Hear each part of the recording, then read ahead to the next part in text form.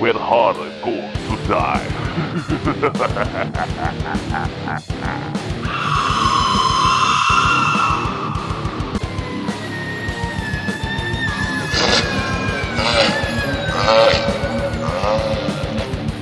This is the Harder Junkyard.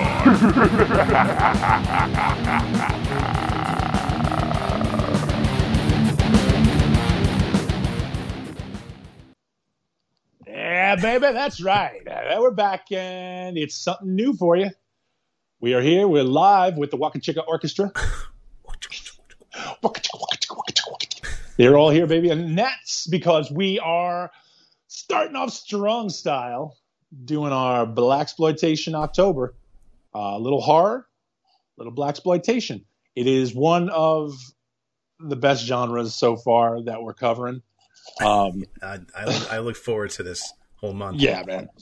And we are, in case you didn't get it from the title track from the Waka Chicka Orchestra, we are starting off strong with Rudy Ray Moore in Petey Wheatstraw, the Devil's Son-in-Law. That's right. This is which I was singing to myself all day today as I was like going around doing errands and stuff. Like it just kept popping in my head. Like I just be did you karate kick anybody? I should have. It gave me the urge to. Like I felt like somebody came in and were like, "Hey, Chuck," and then you just karate chopped them. And then it was like, Petey Wheatstraw. Because you have to know Kung Fu. Well, when you listen to that song, you do. I don't know if you knew that. You can feel the spirit overtaking you. Yeah, some would call it the possibly the 38th chamber of the Shaolin. I'm drinking some Cavassier, sipping some Cavassier just to get in the mood a little bit. Setting the tone. So yeah, we have you guys. Oh man, you guys are in for a fucking treat. Now, I want to start off. We're gonna flip the script a little bit today. I want to start off. I don't know why I keep going into DJ voice, but I want to. Hey guys, we're gonna flip the script today. We're gonna start this off here at a Thursday. We're gonna start this off rocking today, everybody. But now I want to go in. So the movie I found was on. So YouTube was a clusterfuck. Yeah. Okay. They put it up and they say full movie. It's just a trailer. Yeah. Or they'll say full movie and then they show Dolomite. You saw that one too. I was like, motherfucker. I'm like, not that I don't mind that. That's fine. I wanted to watch Dolomite again, but still, the point was, I was like, I'm supposed to watch this movie again. I just want to, brush up on this. You click on it. It's like, go to my website. I'm like, no, you bastards. No, you fuck yeah. And then, there's 40 videos, and you're like, oh wow, 40 of this, and then it's all the trailer. So I'm going to start this off with. I went to Amazon. Amazon told me to go somewhere else. I wound up watching it on IMDb with ads. And honestly, they weren't bad. It was worth it. I just sat through them. It was fine. But I want to start off with a review. As we, sometimes we go over the Amazon reviews at the end. Sure. So this Pinnacle 82, he reviewed this September 13th, 2020. Okay, so that'll just tip you off a little bit on how this is going to fucking run. There's your first clue. Right. So he gave it 1 star and he purchased it. So he either bought the DVD or rented it. I'm not sure. Now this isn't about a slipcover. No, this is not a slipcover problem. Okay. So it starts off the title. It's not that I don't enjoy occasional blaxploitation films. ... But... you know this guy's a wordsmith. The movie portrays black people in an uninformed, unrefined, and uneducated light, all bug-eyed and aimless. I honestly couldn't get past the first segment. There are 3 of the aforementioned. 1 couldn't figure out how to fan air. The dad-to-be showed only raw emotion with no intelligence. The mother-to-be, quote, oh, Lord Jesus, help me, quote. It's not that I don't enjoy the occasional blaxploitation film. The truth of the matter is, even while deep in the South and amidst the turmoil of the Reformation period, folks just didn't behave this way. Oh, yeah. First 5 minutes, the only white face seen was a white guy smart enough to safely deliver a baby. Go figure. 1 star. All right. Asshole. Take the movie. Take the DVD if you have it. Break it. And then open both wrists. Slowly bleed out and just think of your favorite fucking superiority movie where you could feel really superior, that it nailed every little fucking thing for you on your little checklist of fucking I'm right, because you are not getting it. No. Okay, you're making it sound like the whole point of blaxploitation was mostly written by black directors, writers, creators. Yeah, and stars. And stars. The guys, usually Fred Williamson, who directs himself, writes himself, puts himself over. Rudy Ray Moore writes himself, directs himself. Yeah, Rudy Ray Moore has no problem whatsoever putting himself over in any regard. These were done, blaxploitation was done by these artists to make light of the situation. Yeah. Because they were making fun of not only themselves, but they were also poking fun at the people who thought they acted that way. Yeah. They were deliberately making themselves caricatures. And it's like, you immediately, as soon as I saw the date on this, I went, oh shit. Yeah. What a shock. 2020 opinion. This like within a month, this turd has to go in and tell everybody. Now he says, I like an occasional blaxploitation, but apparently you don't, dude, because you don't get a fucking drop of this. How's that possible? No, it's not. It's not possible. It's a lie. It's not like this is the only movie that's ever done stuff like that. No, this guy has zero idea. He thinks I'm going to Get You Sucker is the only blaxploitation movie ever. How do you write that review with all that shit on? Like, it's just unreal. And some of them, and the rest of these, like, here you go. Reviewed September 6th, 2020 by Zeus Sr. Zeus. Maybe the worst movie ever. Worst acting ever. Dumbest people with worst story ever. A disgrace. 0 stars, but he gave it 1 star. Yeah. So the two guys from 2020, 0 clue. Not a fucking clue what is going on. From 2020 have no idea. Yeah. You two assholes, you're not getting it. There's a few others which they put the movie over as it should because it's fucking tremendous. So I will say that no matter how bad the movie is, they're always entertaining. Oh fuck you, dude! Like I don't think I've watched a bad blaxploitation movie. I think the only way I could have enjoyed this more was to actually be on the set, to have been there, and just imagine how fucking high and drunk these people were making this movie. It had to be fun. What a fun set! I'm saying, like, it had to, like, just fucking. First of all, Rudy Ray Moore. So let's start there. Since we did Dolomite, we watched Dolomite. We did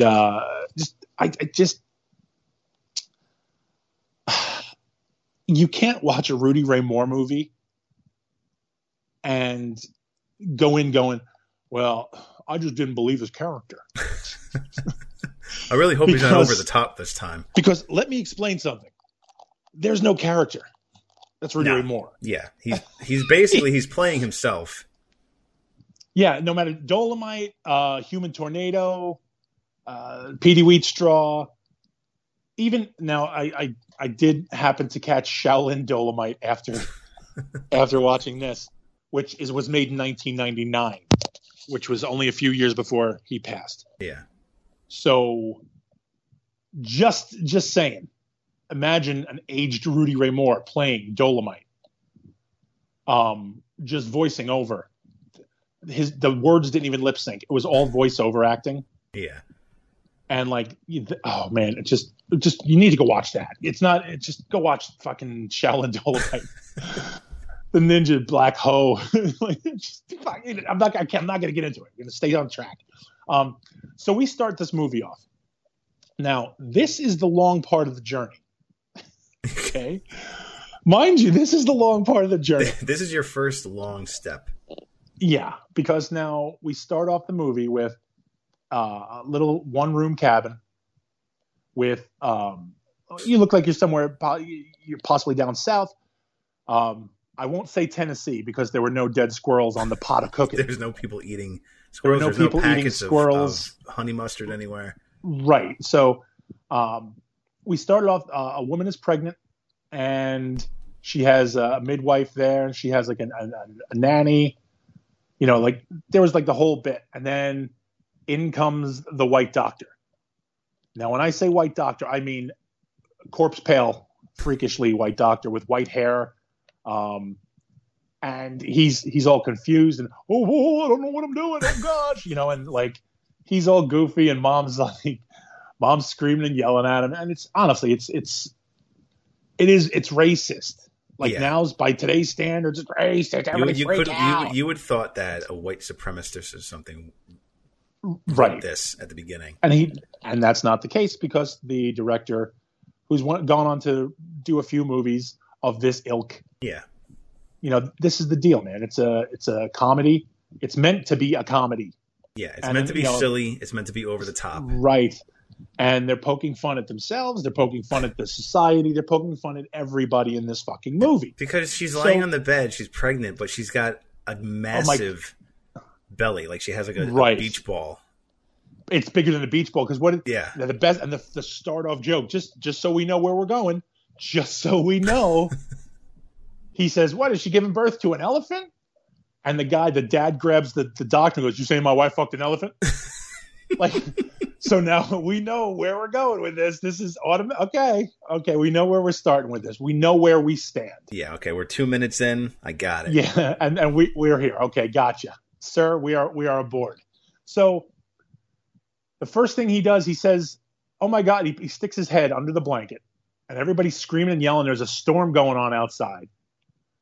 right? And it's chaos. The place is just pandemonium, craziness. And we start off, and he says, "Ow, it bit me." First thing he says, "Ow, it bit me." And then we go into a watermelon. He pulls a watermelon out and throws it on the floor. I had to do a double take. I'm like, wait a minute, what? Yeah, and you're like, wait, what? You did what now? So he pulls a watermelon out, throws it on the floor. Then out comes a 6-year-old boy in a loincloth. And what was the line? I don't let no, what do you call him? Oh, I didn't let no granny doctor, sud sucker hit me and get away with it or something like that. And then he just jumps on the doctor and he dives on the doctor. Then after he kicks the doctor's ass a little bit, he grabs his father and says, "You, the motherfucker who been keeping me up when I'm sleeping." And he goes to punch his dad, and his mom stops him and she says, "You get your narrow ass over there. I'm going to call you Petey Wheatstraw." And the kid was like, "All right." Okay. So at the next scene is young Petey Wheatstraw with a kung fu master somehow. Yeah, he gets jumped by neighborhood kids. Right, and then these other, he's right there with them and kind of fights them off a little bit, and then I thought he was a bum. Just walks up to him and tells him that he's just wandering the streets. "I'm going to teach you all the secrets." Wait, no. He goes, "I will teach you how to defend yourself." And then before the credits are done, he then says, by the end of the credits, "I have taught you everything I can in the ways of martial arts and how to defend yourself. I have taught you all the secrets of the world." Yes. So now we are to understand that Petey Wheatstraw is now a kung fu expert. But his real dream is that he wants to be a comedian. Right. Which is literally the plot of every other Rudy Ray Moore movie. He's got to get his act in. Which he does on several occasions. We go through a lot of his act he always gets a piece in, even if it's not the full thing. We get most of it. Get a little sliver of it right at the beginning, right when the credits end, and they fast forward to when he's an adult. He's already on stage. He's already got the crowd loving him. That's okay. And also, the comedy doesn't age well, which makes it funnier. Because he just starts in on that woman talking about her giant fat ass. Look at that ass. And he says, "If this place were to catch on fire and they told us to haul ass, you'd have to make 10 trips." So like you're popping for it because it's like dad humor, but it's just completely like Eddie Murphy level dad humor. Yeah. Like if Eddie Murphy was your dad, he'd say that shit. Only Rudy Ray Moore could say this. Right. And everybody fucking love it. And the guys, "You can't talk to my wife that way." And of course, the guy who stands up to him is some fucking nerdy Coke bottle glasses. "Shut your mouth." Yeah, and that's all he says to him. He doesn't get him with a good zinger or anything. He goes, "Shut your mouth." I'm going to tell that woman over there to hit you with one of her titties. To take her titty and beat the shit out of you. And he goes, "And I ain't lying." And everybody fucking puts it over huge. Like he just said some of the funniest shit ever. Yeah, good night, everybody. That's it. That's all I got. And that's it. But that's, again, Rudy Ray Moore. Yeah. The king of self-promotion. So now we've started this movie out. Now we know he is a genius comedian and beloved by all. Kung Fu master. But we go back. Well, that's, again, always the case. We do start now where he has his crew. Okay. Jimmy. Ted, is it Ted? Yeah, it's Ted. And Nell. But he's leaving some other girl. And she's like, "I don't want you leaving, Petey." And he's all like, "You know the deal, baby." And every time they act, the acting is so awful. Rudy Ray Moore could not act his way out of a bag. No. And you wonder, like, how many takes did they have to go through to get this? I'm gonna say one. Just one? That's all he got? Yeah. That's all he had in him? Because that's all he would do. He was the Frank Sinatra of blaxploitation. Man, I just gave you a take. You got the best take, motherfucker. And that's all we'd call it a day. I say cut, motherfucker.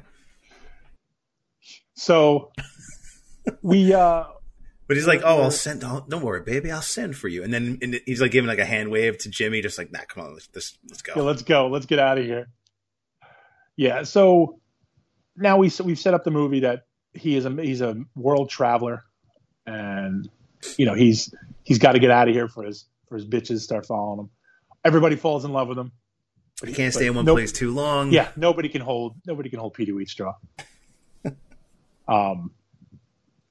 So yeah, we then go into his crew.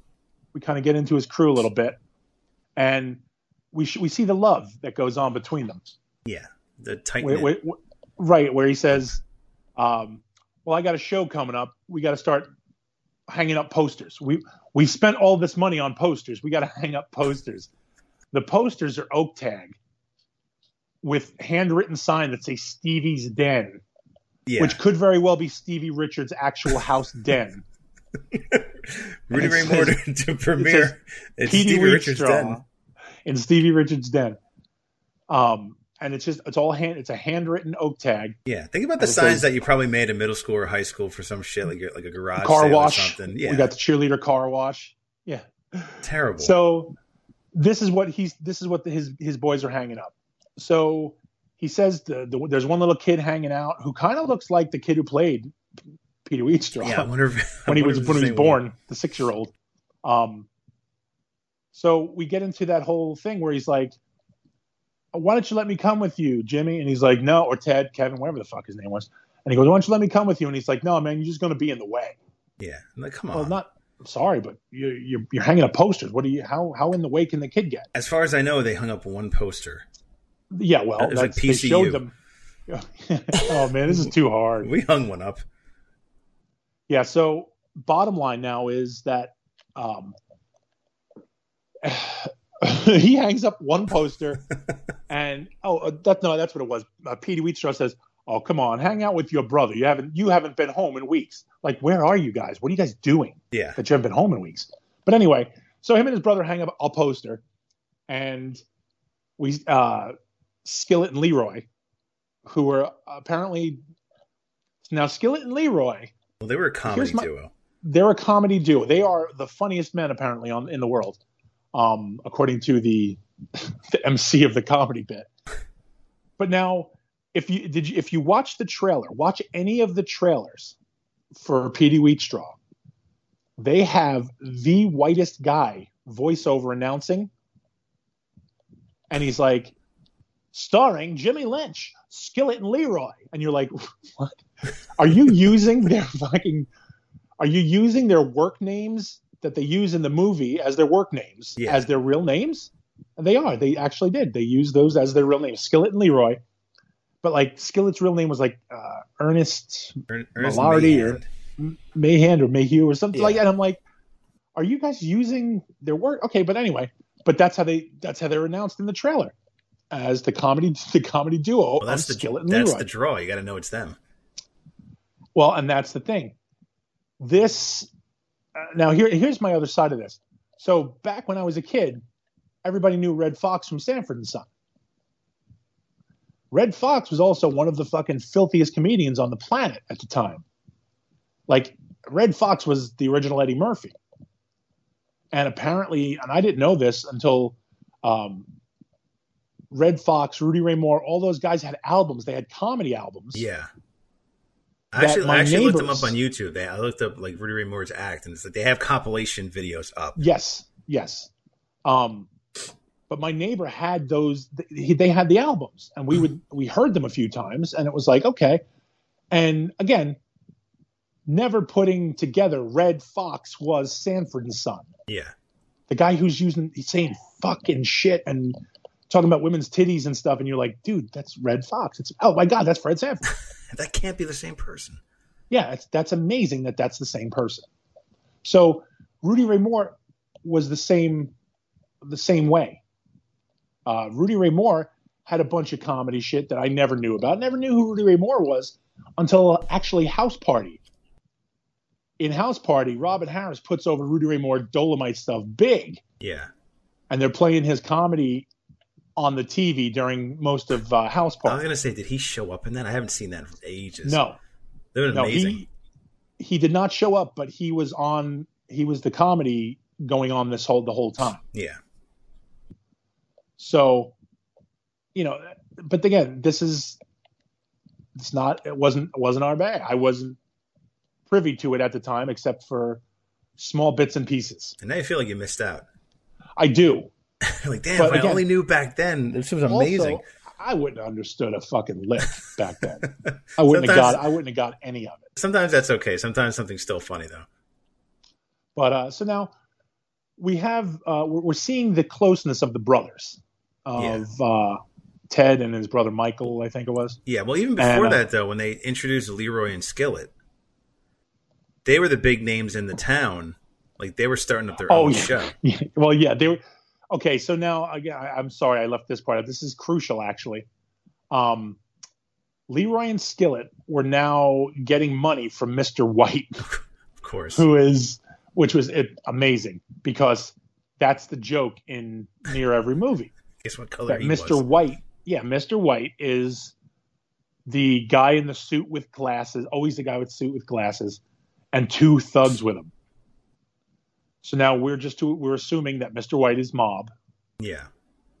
And he's financing Leroy's Leroy's show. club. They have a show at a club, and he's financing the whole thing. And there's been the threats. If this doesn't work out, it's not going to work out for you. And you're like, oh.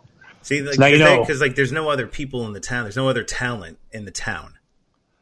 Right. So they're the number one show. So don't worry, there's nobody coming into town. This is nothing but fucking put over artistry, self put over artistry from Rudy Ray Moore. You're gonna make all your money back plus 20%. That's how big our show is going to be. Skillet and Leroy is going to be.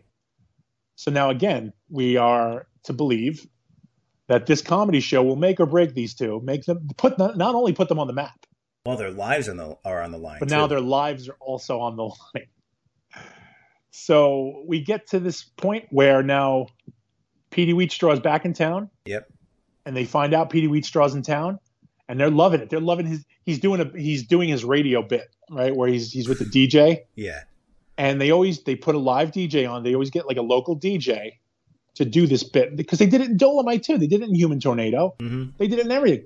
So they're so famous. They don't even have to the interview is basically like, oh, you're going to put on a show. It's like, yeah, it's going to be awesome. You have to be there. All right, great. Thanks for Petey Wheatstraw to be. And that's it. That's all that's needed. That's all he has to say is, and the thing is, it's literally him putting himself over, like he would on an interview. And he makes a little rhyme. All of his dialogue rhymes. But you can tell, and this is why it's ridiculous. You can tell when Rudy Ray Moore is acting, and when Rudy Ray Moore is doing his own promotion, because he loses the Petey Wheatstraw Dolomite attitude. His face lights up, and he goes, "Hello, people in Radio Land. We want you to get down here." And you're like, he is so reserved. Yeah. So you could tell this point he's legit putting this over as a real show. He's really. I guarantee he thought he was really doing. I was going to say, did they tell him this is for an actual show? So this is the only way we're going to get anything out of him. Just tell him there's an actual show coming up. Yeah, he's got to tell him we booked him. They have to. It's like method acting, but the guy doesn't know. Right. Yeah, you know who's like that? And here's the thing, Johnny Rods. Johnny Rods is the guy who he can just promote all day. Yeah. He will just promote himself, the school, his students all day long, and he'll talk to everybody in character. And then you ask him to read something. Hello, people. Welcome. All of a sudden, he just goes flat. And you're like, "What's happening? What happened? What's going on? Where'd the magic go?" Just let him go. You can't give him a script. Let him go, and he will run it. And I feel that's the same way Rudy Ray Moore is. Yeah. Now I'm thinking about he really beams when he has to talk about himself. Yeah. Yeah. So we're set up now. We're seeing this. Everybody all over the world in the neighborhood is hearing this ad, and they're all loving it. They are all fucking just sucking this up. They cannot get enough of Petey Wheatstraw. And keep in mind, Leroy and Skillet believe that this show alone by Petey Wheatstraw is enough to completely destroy. Well, that's the thing. We their see show. Skillet is now going through his date book. Yeah. Going, because at first he was smiling along like, he goes, oh, my man. And then he goes, 15th. No. No. He all of a sudden now is shit panicked because Petey Wheatstraw is opening the same day their club is opening. But it's the thing that I didn't get though. It was the day after. It doesn't matter. It would take all of the audience away from them. They would just camp outside of Petey Wheatstraw's show just to wait, right?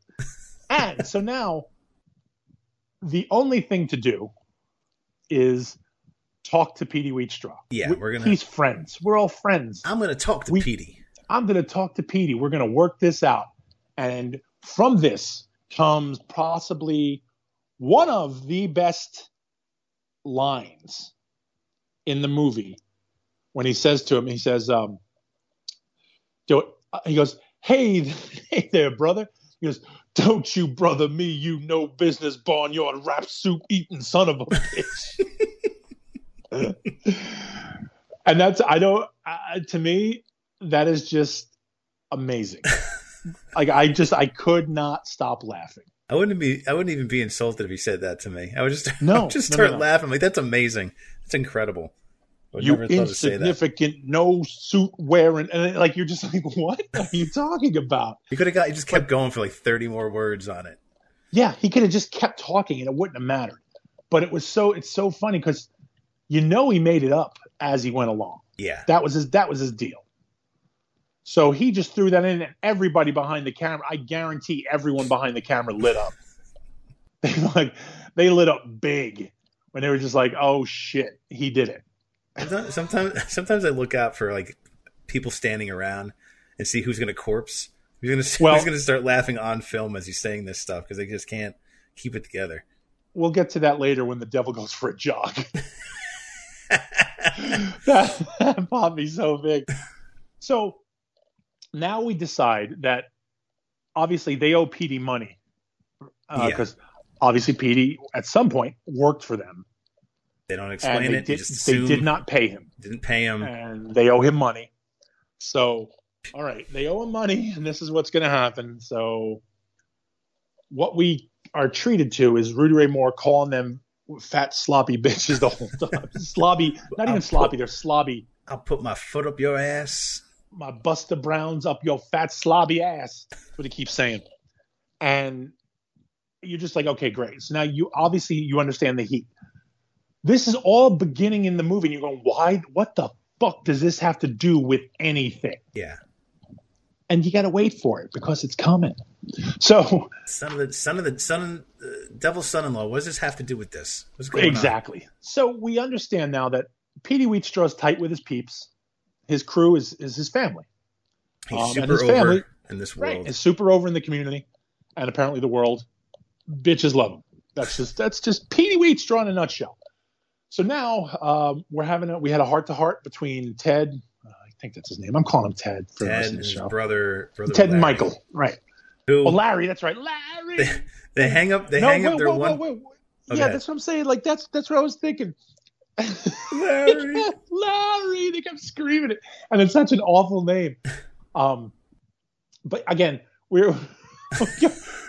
have the tender moment between Ted and Larry. But it's funny because they hang up their poster, right? And then the one post. And when they cut back to them, they're eating watermelon on their porch. Yes. And Ted is putting it over like it's the best thing ever. And he's like, greatest thing we've ever had. This is greatest, huh? And his brother's like, sure is. And you're like, okay. So then again, now, are you supposed to laugh at that? Yes. Yeah. It's a fucking rib. It's supposed to be ridiculous. They get it. Like the guys who wrote it, they get it. Okay. It's okay. You can laugh at it. So him and his brother are, after a hard day's work, they're eating watermelon on the porch. Okay. And Skillet and Leroy have decided, since Petey Wheatstraw will not work with them, it's time to rough up his people. Yeah. So that's where we're at now. The escalation. the escalation, because our comedy show has to succeed. We need to rough up Petey Wheatstraw's guys. So these two dudes show up, Scarface and the other guys show up, and they start trying to beat up Ted. Yeah, kung fu ensues. They start kung fu ensues because Ted is a karate master. Yeah, everybody is a karate master. That's a given in a movie. If you're in a blaxploitation movie, you know karate. You know how to fight. Just like in any kung fu movie, every villager knows how to do kung fu. No matter who you fight, if you fight with that old woman, she's going to kung fu you. That's just how it works. And in blaxploitation, everybody knows martial arts. And that's just part of the charm. Because it's so stupid. It really is. It makes no sense. It really is. Whether you grow up in the ghetto, in the deepest, darkest forest in Russia, or if you're in the ghetto, everybody knows karate and blaxploitation. So we are treated to the first of many slow David Carradine choreographed kung fu fights. Yeah, everybody starts practice fighting. Yeah, everybody's going half speed. Half speed. You don't want to hurt anybody. No. So that's where we're at with this. And now Larry.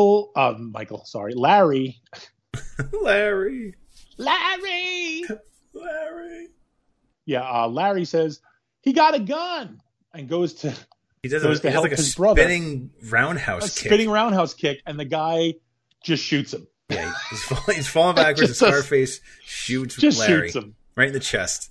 Yeah, and there we go.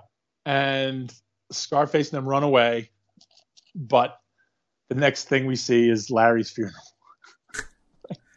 But they do spend an inordinate amount of time watching Larry be gurneyed up. Yeah.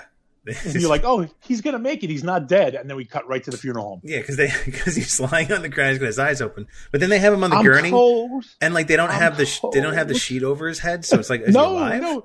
He's strapped in like he's alive. He's going to make it. They're going to take him to the hospital. Yeah, he gets into the hospital. He gets into the ambulance with him. Yeah. And he's like, I can't see.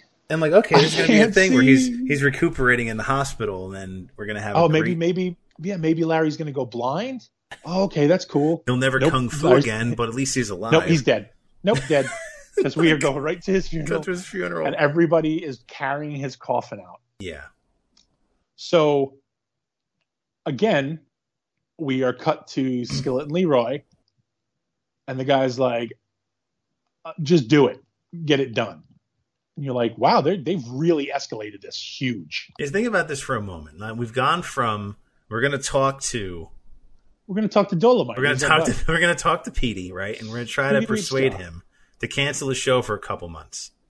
Okay, that didn't work. Okay, send the guys over to machine gun everybody at this poor kid's funeral as they're carrying the coffin. First, let's send somebody to beat him up, and then when the guy beat them up, because he's so kung fu that he just beat the shit out of your two thugs, you shot his brother, and now we're at a funeral. And they show up with a Tommy gun like they're a bunch of old gangsters.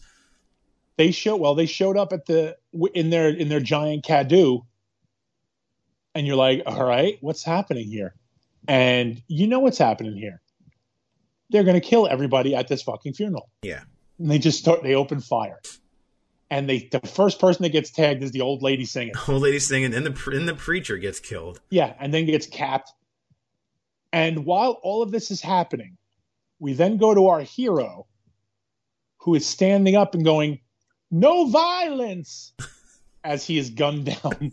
As like 8 bullets hit him, just tear through his body. And of course, his death is the most dramatic. Yeah.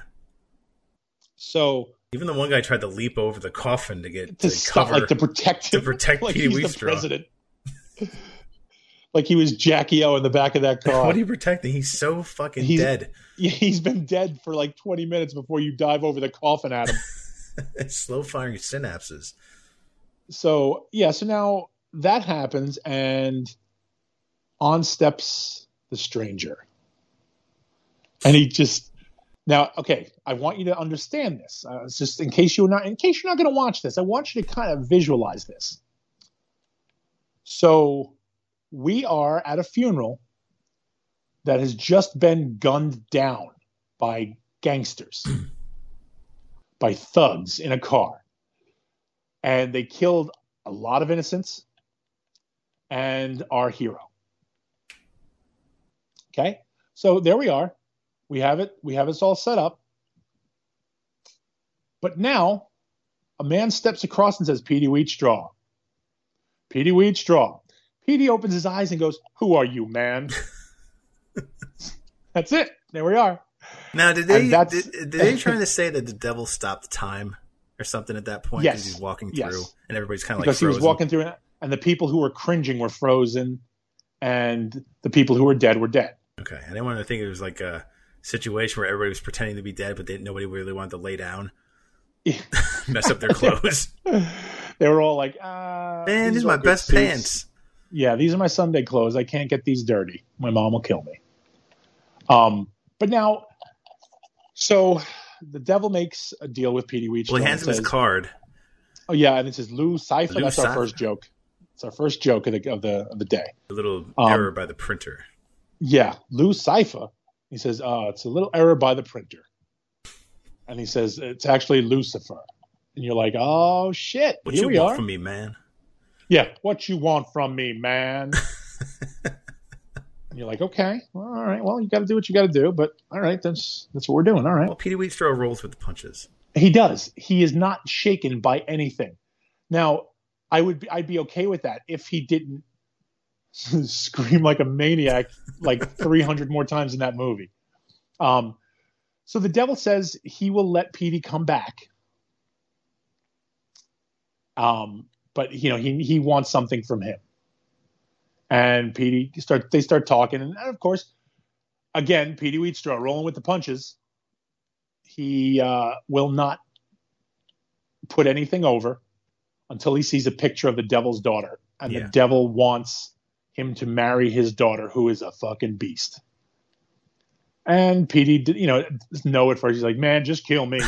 Hell no, man, just kill me. He's like, "Hell no, you better just kill me." So you're like, all right. So that's kind of funny. But you don't see the daughter.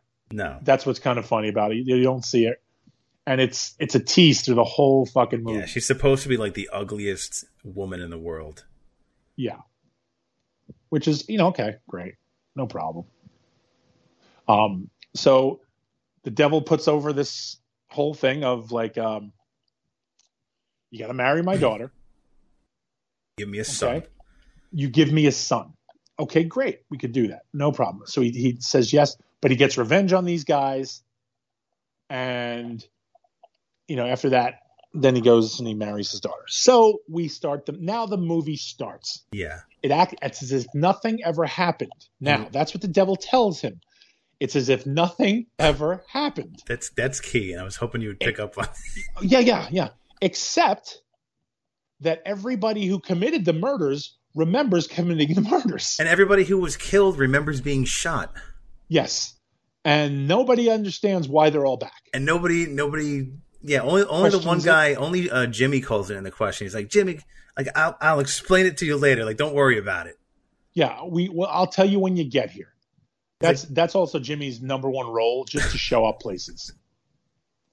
Jimmy's whole role in the movie was just get here quick. Get here, Jimmy, get the car. Jimmy, get the car. Jimmy, get over here. Poor Jimmy couldn't get a fucking break this whole movie. But like he rewinds time, but everybody remembers that they were killed. Yep.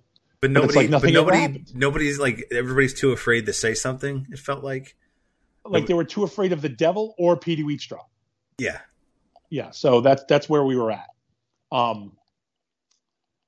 So Petey starts this plan about, because now Scarface is freaking out.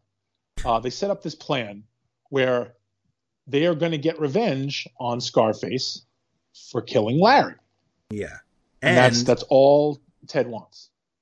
And to get revenge on Leroy and Skillet for setting the whole thing up. Right. Yes, he wants to make sure that since those two, what do you call them, fat ass slobby motherfuckers, he just kept on them. It was fucking harsh. And he says, I want these two. I want revenge on them. So now this is where we're setting up. This is where we're heading. Okay, this is going to be a fucking Rudy Ray Moore, ass kicking fest. And it's not really. It wasn't like it wasn't too much. I was expecting way more when I first saw this, Yeah. I expected way more kung fu. They had like, yeah, they had bits and pieces of it. Like they come out of the club at the first time, and there are people ripping off his car. Oh my God. Okay, I'm sorry, I forgot that. And that's what he throws out, that winos, because that was the problem back then. Winos, Yeah. junkies and winos. That's my favorite. He's motherfucking winos. And that was the whole thing. And we're gonna get to that again because they were the untouchables of the world at this point. But the guys were stealing things from his car, like they were taking the seat out. They took the tire. They took the tire. Very unsellable parts. And they took the tire and they had the seat. And there's just all kinds of. He's chasing them. There's bits of comedy where it's a Benny Hill scene. And yeah, that's what I was gonna say. It's totally Benny Hill. Yeah, there's a lot of fast forward running, and they actually get the girl on the seat, and they're carrying her as they're running, trying to carry everything. Yeah, the old, like it's very very dopey comedy stuff. Benny Hill, the old Scooby Doo, where he's chasing them, but then they're chasing him. Yeah, and then it reverses. they get to a fence where they're obviously confounded. Yeah. And they give up. So now they're going to fight. They give up trying to steal this stuff. Now they're going to fight. But they're not going to beat. They're not going to beat Petey Wheatstraw. Absolutely not. He knows all about karate. He knows all of kung fu and the wisdom of self-defense. He knows all the secrets, man. Learn from his old master Bantu. Bantu is fucking great.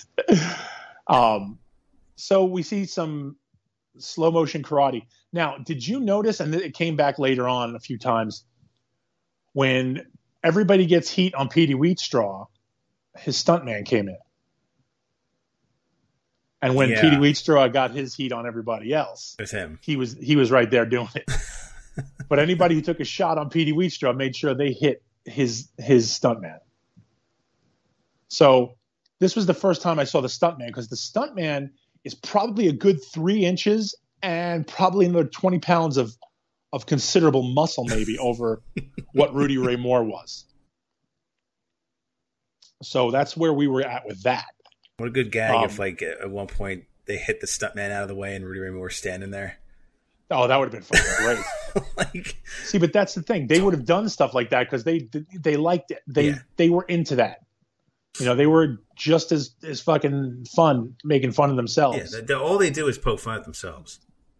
And that's what I'm saying. Like, that these movies are just great for that fact. Right from the jump, the doctor pulls a watermelon out of his mother, right? When she's delivering him, and that just sets the stage right there. Now you know what you're in for. But now you have to wonder. Now, is that the same watermelon that Michael or Larry and Ted were eating? They've been saving it that whole time. That's on the craft service table. That's what they're celebrating. So we now go into. We get Skillet and Leroy, and that's the other thing, when Scarface shits himself. Well, they confront him because they think that Petey Wheatstraw is dead, right? Because they remember killing him, but none of this happened. Yeah. So they go to fuck up Ted, and Ted fucks them all up again. He beats the whole gang. Ted beats the whole gang again. And then again, somebody pulls a gun. Yeah, Scarface pulls a gun. Scarface pulls the gun, and he's like, "Now you're dead, motherfucker. We're gonna super kill you." And then I keep saying Rudy Ray Moore. Petey Wheatstraw runs in. Yeah, Petey Wheatstraw runs in from nowhere. Honestly, just a poor plan, to be honest. Yeah. But he just runs in and is like, "You motherfucker," and then basically the plan was to scare everybody off by thinking he was a ghost, I guess. Yeah, and that's it. That is what happened. And Scarface poops himself because they played the little fucking noise. Yeah, he's pissing his pants, shit. And himself. You see the piss stain going on. So there's our joke, guys. There is our fucking highbrow comedy. So what are you looking for right here? This is what I'm asking. Yeah. In 2020, at this point, what did you want? Yeah. So we go here, and now he goes back and he tells Leroy and Skillet that no, he is in fact not dead. Yeah. And he says, "How can he not be dead?" you didn't do your job. He's like, no, we shot this motherfucker like 1,100 times. He's sitting there catatonic with shit in his pants, and everybody else has a handkerchief over their face. People are passing out. People are passing out from the smell. And so now this is our joke in the scene. Scarface shit his pants. Okay. So we are now this is the point in a movie that with a plot where you'd go, well, somebody's back from the dead. Weird. Yeah. Nope, not here. Skillet and Leroy are like, you two buffoons fuck this up. Obviously, he's not dead. You guys just fucked up. No, I shot like 18 people. He's telling him, I shot all of them. And he's like, nope, you fucked up. I didn't fuck up. They're only supposed to kill Petey Wheatstraw. Right. And he kills a good, like I said, 18 plus at this funeral. He just kills a bunch of fucking people. Yeah, he kills 2 people before they finally start aiming at Petey. And Petey goes, no violence, and he just gets mowed down. So here we are. We're doing this, and the movie doesn't slow down. No. Like there's no point of catch up here. The movie just keeps rolling. The movie doesn't take a break. You're never like, okay, let's cool down a little bit. We're gonna have like a touching scene or something. Or we just keep going. We're rolling forward. Night of the show comes. Mr. White shows up for I don't know what reason. Well, they gave him front row. Well, he was. That's the thing. They showed that scene where he shows up and he's like, "Hey, I want 5 front row tickets." Yeah. And he's like, "Yes, Mr. White," and he totally kissed this guy's ass. How about we introduce you in front of everybody too? And he's like, "Yeah, that's great. I'm a mobster. I'd love that kind of attention." So we get that going on, and then, he hits him with the, "Hey, fellas, break a legs," and everybody's like, "Ah ha ha!" Oh, Mr. White. Right. So, by the way, we should at this point explain that Petey has a magic cane. Oh well, that's right. Okay, yeah. So the devil has given Petey a cane, which apparently has all the powers of the devil, according to the devil. Yeah. It's a pimp cane. It is a pimp cane. And Petey needs to pick it up immediately because maybe Skillet and Leroy might get the jump on him. Yeah. And this cane will protect him. And so the devil and Petey are buddy-buddy right now. They have a deal. They're going to work this out. And everybody keeps telling Petey, don't do it. Don't do it. Stop working with the devil. And he keeps going, relax, everyone. I got it. I got this, man. He won't put it over a lick. Not even a lick. You can't fucking shake Petey Wheatstraw. And he gets a magic cane, and still nobody blinks an eye. And the magic cane has electrical tape around the top holding a shit crystal top onto this cane. I almost thought it was like a mic. They just taped a mic to like a stick. My original thought was that it was just cellophane or tinfoil. Yeah.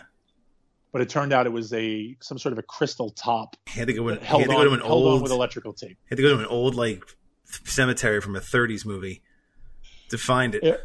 It was brutal. Like I think they took somebody's light bulb from like one of those crystal lamps back in the 70s. Like, what do we have laying around here? What could we possibly use for your cane?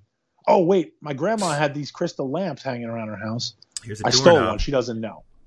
So he has his pimp cane, which gives him the powers of the devil, apparently. Which lets him control the weather. He can control everything.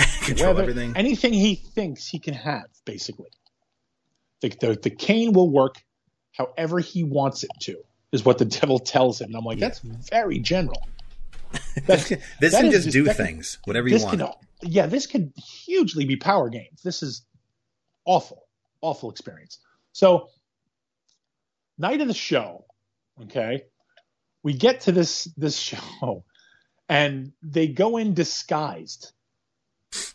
The disguise is a hat and glasses, and I don't know what kind of accent.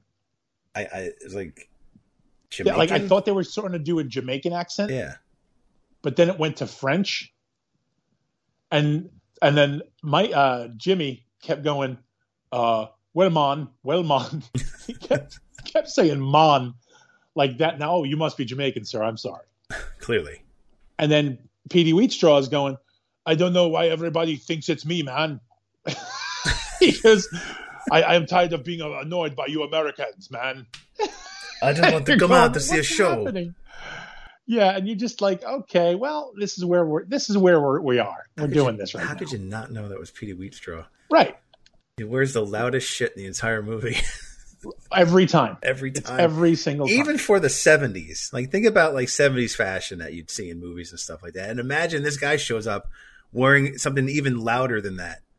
Imagine an outfit that would make Mr. Furley go, well, that's obnoxious. Like, this is a little out of hand, pal. It's a little much, fellas. So yeah, we go to the show, and he's there with his boys, and everybody's all okay. Well, they're sitting in the back row and they're watching the comedic stylings of Leroy and Skillet. Yeah. And then he takes the cane and he starts using the cane to make things happen on stage. The first is Leroy and Skillet, who are now putting over Mr. White, the mobster, and his lovely wife and her sister Babs. And then he uses the cane to make them say shit. Yeah, basically to ruin their act. Completely steps and all the over shit all over Mr. White. Yeah. And Mr. White is now telling his armed goons to fucking murder them. And so it's just kind of funny, this awkward little, I don't know what I'm saying, that sort of thing. But it was funny, like, because after they do it, and they're like, let's just bring on the next act, and everybody just starts cheering and clapping. Yeah, and everybody's, okay, great, we're past that now. And then they kind of go into we hope you guys don't mind that we watered down your drinks, you stupid assholes. And you're like, what's happening? So we go back into that, and all right, we're like, cool. Get the thing, the girl starts singing. And Rudy Ray Moore decides he is just going to fuck this girl's career. Yeah. And he makes her get laryngitis or something. And she starts, bleh. And then her fucking wig comes pops off. Her dress falls down. And her pants falls down. Everything falls. Like, this poor girl did nothing but work for Skillet and Leroy, and now she's fucked. They had great musical acts. Like, this seemed like a pretty good show. Actually, the beginning, the opening guys that were playing were like pretty the jazz good. band or whatever? I was digging it, yeah. They're great. I'm like, why would they think they wouldn't make money on this show? It looks fantastic. Yeah, this is a great show so far, guys. You guys have talent. Oh, never mind. So, by the way, why did Leroy have a padlock on his fly? Did you notice that? Well, okay, that was part of their bit. What is that? But now, some of that came out later, and I didn't understand it, didn't get it, but like. The scene later on in the alley when Jimmy and Ted show up and Ted just unzips himself and runs off. I didn't understand. I just didn't understand what was happening. And I was just like, all right, well, I guess this is what we're doing. All right. Fair enough. That's fine. Sure. But yeah, like now Leroy and Skillet were wearing suits and like, not great suits, but they were wearing suits in most of the movie. When they got on stage, they were dressed like two clowns in a sultan's tent. And I'm going, what the fuck is happening? That was their gear. That was their workout gear, I guess. So they tell some jokes, and it's kind of funny, old dumb humor. Vaudeville kind of setup humor. Very vaudeville. But I guess, like, again, these guys were super over, I guess, in the 70s. Yeah. I don't know. So this is where we're at with this. And we get them, and Rudy Ray Moore, every time he holds up the cane, he's got to do the head shake, hold his hand up, and they're thrown in for good measure. He's making the oogie boogie sounds when he's shaking. But he's not doing it. It's a voiceover. It's ADR of somebody going, and you're like, what the fuck is happening? And he's just fucking super feeding it, and he's just going back and forth with this. Every time he holds that cane up, he's got to do the fucking head shake, and he's got to do the convulsions and. All right, great, we got it. Well, here we are. All right, you're using the cane. Right, you're using the cane. There's the power. Oh, by the way, like he also used the cane to find a bomb that Leroy and Skillet planted. Yes. They planted a bomb. So now it wasn't enough. Okay, so now we've gone from talking, roughing up, machine gunning an entire group of people to death. Yeah, at a church. And now we're going to plant an explosive device and kill everybody in a building. It's okay. Yeah, that's where we're at right here. And this, again, these are the parts, these are comic genius of Rudy Ray Moore. When he's got the cane and he's putting the cane over the fucking graveyard. They set up this graveyard, and I swear to God, they only did it for this one joke of the wino. The wino. Yeah. Again, wino were the winos were the nobodies of this movie, man. They were just poorly. They were shat upon this entire movie. They were just the lowest peasant, lowest form of anybody. Cockroaches running around. So this wino is in the graveyard, stumbling around for no reason. You have zero idea why. And he's like, "Mom, let me in, baby." Like he's supposed to be at his house or something. Yeah, he's just talking to a tombstone. And he stumbles and falls into a grave, into a plot, an open grave. Rudy Ray Moore and Jimmy show up, and Jimmy's doing the fucking I'm a scared thing, and the guy's laying in the bottom of the grave. He's like, oh, and Jimmy's shitting his pants. He's like, oh man. And Rudy Ray Moore is going, I don't hear nothing, man. Calm down, man. Why are you so scared? Why are you so scared, man? He's like, we're in a graveyard, motherfucker. And so he's so, all this is going on. And this wino is laying in the bottom of a grave, and he's like, I'm cold. Rudy Ray Moore steps over, looks in the grave, sees a guy rolling around on the floor, and is like, no wonder you're cold, motherfucker. You kicked all your dirt off.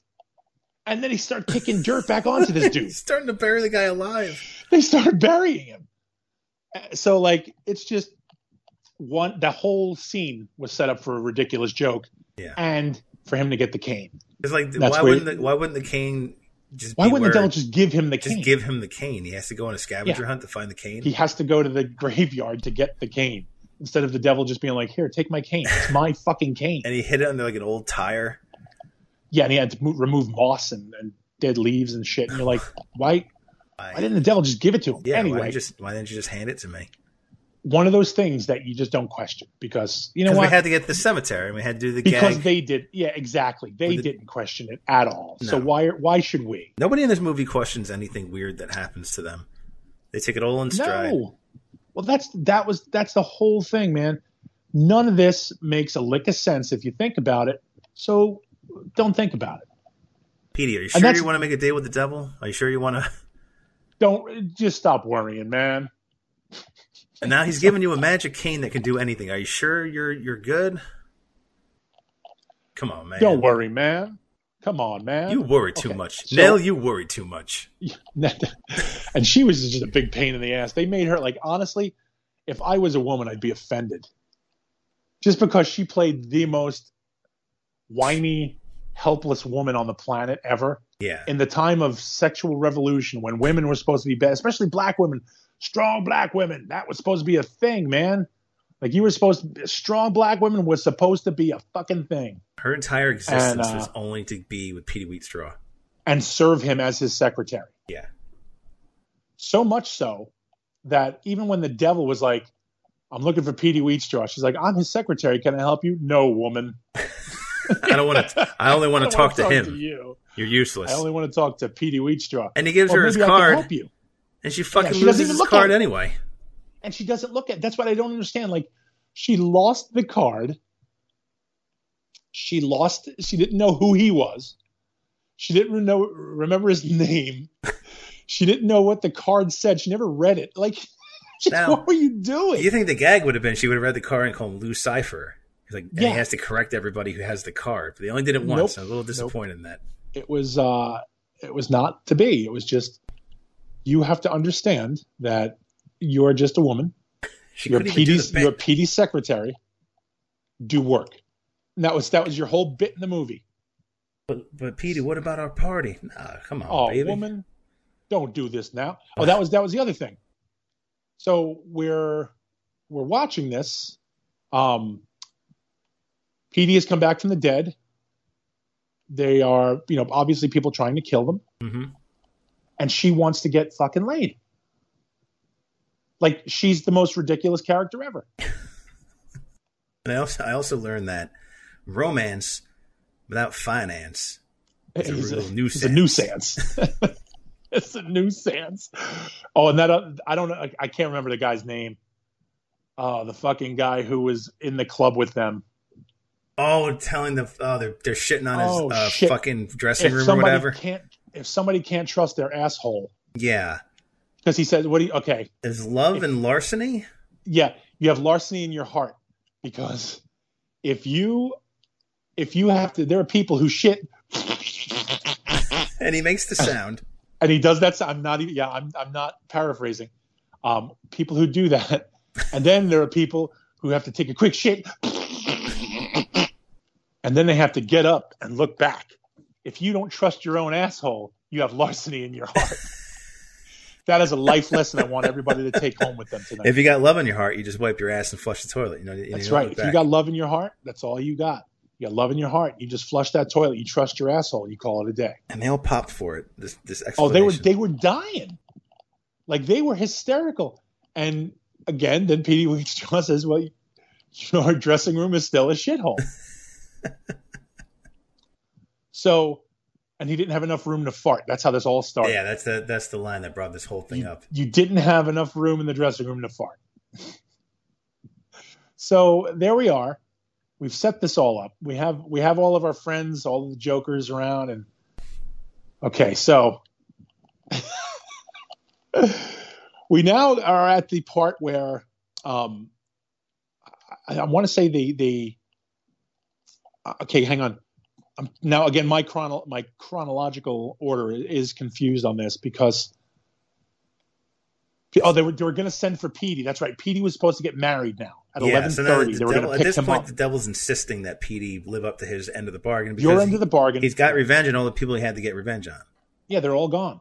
So here's the thing. You're not understanding. Like, Rudy Ray Moore didn't let the audience in on the fucking bit. Because it's like, I got a plan, everybody. Don't worry. And you're like, okay, how about you tell the fucking audience? Nope. But it turns out Petey is going to set this up where the devil is going to come pick him up at 11:30 to get married at midnight, you're assuming. However, Petey tells him, my father was an old kung fu master named Bentu. So he told me, son, before the day of your marriage, I want you to meditate. So Petey Wheatstraw tells the devil, I'm going to be in deep meditation the day of my wedding. When you come and pick me up, I will be in deep meditation. I'll be deep meditation. Don't disturb me. And you're like, what? Okay. Right. So what the devil picks up Petey the day of his wedding and brings him to an old abandoned building where he then treats Petey Wheatstraw to a bachelor party filled with lady demons dressed with complete with nipple horns. The horns on their head were just so awful. It was great, but they looked like nipples more than horns. Yeah, and then cue Benny Hill music again. Cue Benny Hill music where Petey Wheatstraw fucked them all and possibly killed some. Some were lying there with these dead blank looks. They get done with the sex montage and they're just laying there with their eyes open. I'm like, they dead? Look like he murdered them. Like he just fucked them to death. Yes. So now here's the plan. Ready for this, guys? This is where they need you to just Petey Wheatstraw's plan. Jimmy, you know how you make things. Yeah. Jimmy goes, yeah, Dolomite. Yeah, what of it? Jimmy, you know how you make things. Yeah, Dolomite. I need you to make me a mask of me.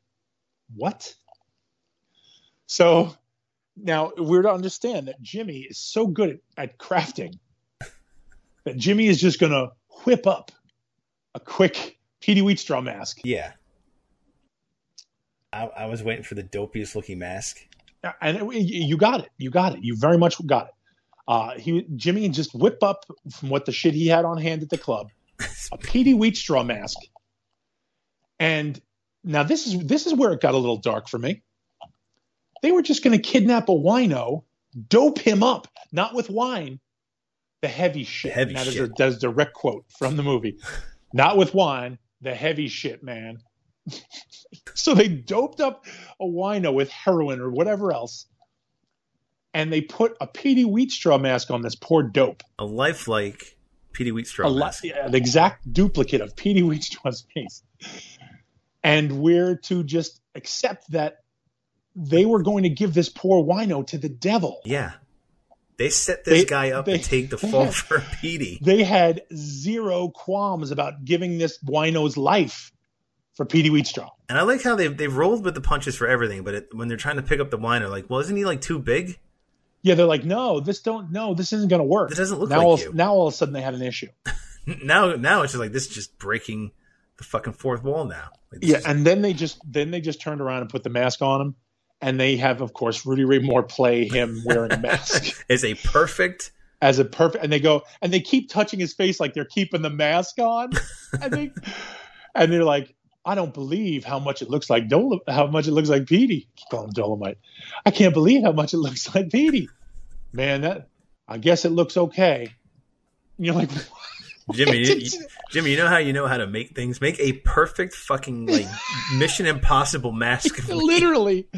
Ethan Hunt did not have that good of a fucking makeup guy. But the way he said it. Hey, Jimmy, you know how you make things? Yeah, Dolomite. Jimmy, this informed ability that you got. You still know how to do it? Sure. You know how to do this, right, Jimmy? You should be working for like MI6. He really should. Jimmy should have had a job doing something way beyond his pay scale of go get the car, Jimmy. He needed to be like a special effects guy. Yeah. So now the devil shows up. Oh, actually, the devil's henchmen show up. Pick up the wino. They pick up this wino, and they put him in the car. The wino wakes up. Not even 5 minutes in. He was supposed to be out for like 2 or 3 days. They said days he would be out. So the wino wakes up 5 minutes into this car ride, starts freaking out, and pulls his Dolomite face off. To which the demons, who went and picked him up, just stop the car. They just jam on the brakes. And they let him out. He just runs out. Let him out of the car. And so you're like, okay, now Petey Wheatstraw has double-crossed the devil. Yeah. To which the answer for that is, well, what we'll do, we'll do this, we'll put the wino in, put the mask on the wino. By the time he realizes what we've done, we'll be halfway across the country. Yeah, the whole plan was to just haul ass. We're just gonna run. We're just going to run. We're just going to charter a plane and we're going to leave, and he'll never be able to find us. No, they didn't even charter a plane. They got tickets on a regular fucking flight. They booked a flight. That should be enough to get out of the devil. Yeah, we obviously can just ditch the devil by getting on Delta. No, he gave me a magic cane that can do anything. Clearly, he can't find us if we hop onto a fucking, on Pan Am. Pan Am. Let's go. So that's their plan. And sure enough, the plan fails huge when demons attack the club where they're all hanging out. Yeah. First of all, everybody on the planet is like, well, where's Petey at? He's staying with Nell. So everybody in the hood knows where the fuck Petey Wheatstraw is. How is the devil not going to know? Yeah. They all hang out at the club. They all hang out at Nell's. Let's go. There's only two places they're going to be. Yeah, they're not going to be anywhere else, guys. So we're now treated to this of the devil's demons come and they start attacking. And their the lovely fight little ensues. spandex ballet outfits. Now that was the best part. They had ballet tights on. They had a devil costume that you'd buy at any good Halloween shop. Yeah, the crappiest pair of devil horns that you can think of that like girls would wear. Well, they had the big red ones. They had the big red ones, so they were the elite because the devil said so. Yeah, and the half the devil said, "You are my elite. You are the best of the best of my the forces." Best of the best. You were the best of the best of my forces. And that was okay, man. These guys were it. They were in there. So they had they had ballet tights to almost match the color of their cape. Almost. But because they couldn't find blue, I'm assuming they couldn't find blue tights, so that's why they went with purple for those guys. And they had pink. Oh, the one guy had pink. I'm assuming because they ran out of shit. I know. I was looking at him like, okay, well, clearly we only had a certain number of tights. Yeah, clearly we did not have enough tights for these guys because now, obviously the guy in pink. He drew the short straw and got the pink tights. So now here we are, the big fight of the elites. These are the near boss battles. The Devil's special forces. Yeah, his Green Berets. So now we have that fight, which was awful and was really was one of the good shots where you see Rudy Ray Moore, his stunt double. Like that was really the first time you got to see a good shot of his stunt double from the front, and they just didn't give a fuck. Yeah, at that point, why bother? Yeah, we're just okay. We're doing this, so that's that. End of story, guys. So we go there, and then we are back to let's run, guys. That's their plan. Well, every fight starts, they're kung fuing, and then Petey decides, I'm going to use. I got the fucking cane. Oh wait, I got the cane. Why don't I fucking use it? And then he just drives him off. Yep, and he fights them off, and again, having this cane doesn't really seem to be that big of a fucking deterrent against these guys. No, like they barely squeak out each time from the Devil's Elite. So now they start to run, and now the Devil has gone into full Devil mode. Yeah, which I'll be honest, I kind of liked it. He looked like Goat Boy from SNL. I kept thinking of Ernest Borgnine. Ernest Borgnine in The Devil's Reign. The Devil's Reign, yeah. But this was like less makeup effects and more like if a red fox was a werewolf. Yeah. He's turning into a goat person. Yeah. He was a weregoat. Because he had these big, giant, goofy ears. And then he had like this full, bushy head of gray hair. Yeah, gray hair and gray beard. Gray beard, white face. He had like this super white painted face with the red eyes. Yeah. Like red paint around his eyes. He had lipstick on. And then he had lipstick on. He had red fingernails on, like ladies' fingernails. And he had a red sparkly, flowy shirt. I almost thought it was like the Manos cape. But... almost. It had more rhinestones. Yeah. It was a little more fabulous. Yeah, it was a lot more fabulous. And then he had the satin black and red cape over the top. Okay. So it was pretty cool. I liked it. I as far as, since they weren't really looking to win any makeup awards, I gave him a lot of credit for it. I liked it a lot. So, but now he was in full battle mode. Yeah. The Devil was fucking heated at Petey Wheatstraw now. And everybody kept telling him, we're going to cross the Devil. We're fucked. And he's like, no, y'all worry too much. Yeah. So shit starts going south, and they all start saying, maybe you should just marry this bitch. Yeah. Everyone's like, why don't you just marry her and just get it over with?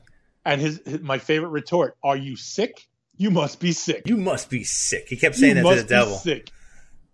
How the hell am I supposed to give you a son? Yeah, so this is where we're at, though, because now the daughter's ugly, gross, can't stand it. Like, it's just tremendous now. This whole thing is just one nonstop, like, goof. So, like, we assume we're going to have our big battle now. Yeah. Where Petey and all his boys against the demons, which we do again. And it's, again, lackluster fight. A lot of running around the rooftop, back and forth. Well, no. Okay, so let's go to the rooftop thing. So they're they're running, and she says, wait, I got to get my bags. Yeah, I got to get my makeup, my money. Well, clothes. not yet. That comes. But her carry-on bag, she drops. Yeah. And stops to pick it up. And they're like, bitch, no. Come on. And yeah, they're just like, no, just get with it. Let's go. So she's obviously just completely upset that she needs to get this. But now the fight breaks out again in the parking lot. That they're taking a break because she needs a break. Yeah, they just ran down the block. Yeah, they just ran up the blocks, but she needs to rest. So there's certain points in the script of the movie where, like, if people say one thing, you don't repeat what they just said. So, like, if Chuck's like, I want to get a drink, I don't go, we should stop and get this drink. You're not going to say that again. Yeah, stop. Chuck needs a drink. In Rudy Ray Mooreville, you do. That's exactly what you do. She says, I need to stop and take a rest. All right, let's stop and take a rest. I am going to confirm what you just said. You know what? It sounds better when a man says it, baby.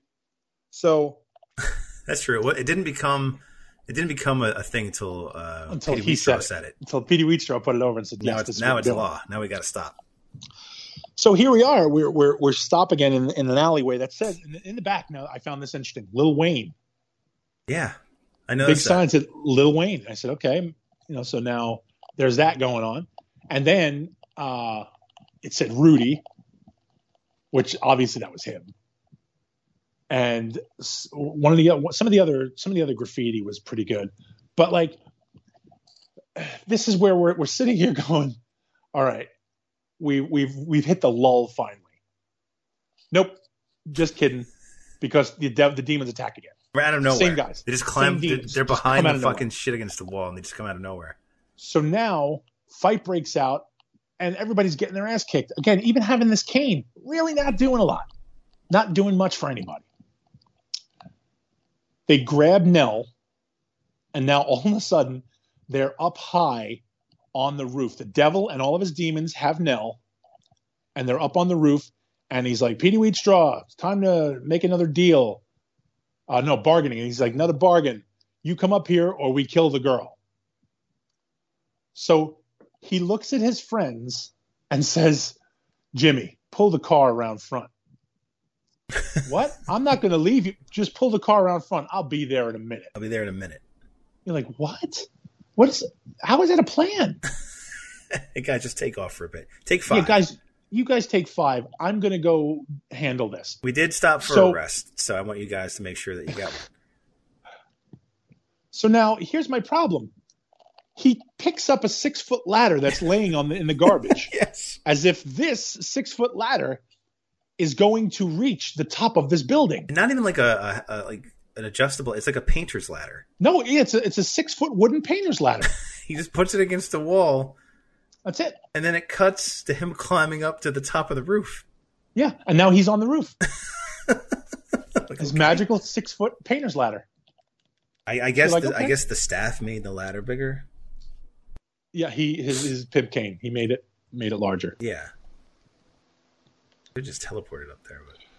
Well, let's not get crazy. Teleporting's silly. We don't need that kind of funniness. That's crazy. That's crazy talk. So now the devil's up there with Petey, and Jimmy is getting the car, pulling the car around. Again, not understanding. Jimmy, pull the car around. I'll be up in a minute. What good would that do?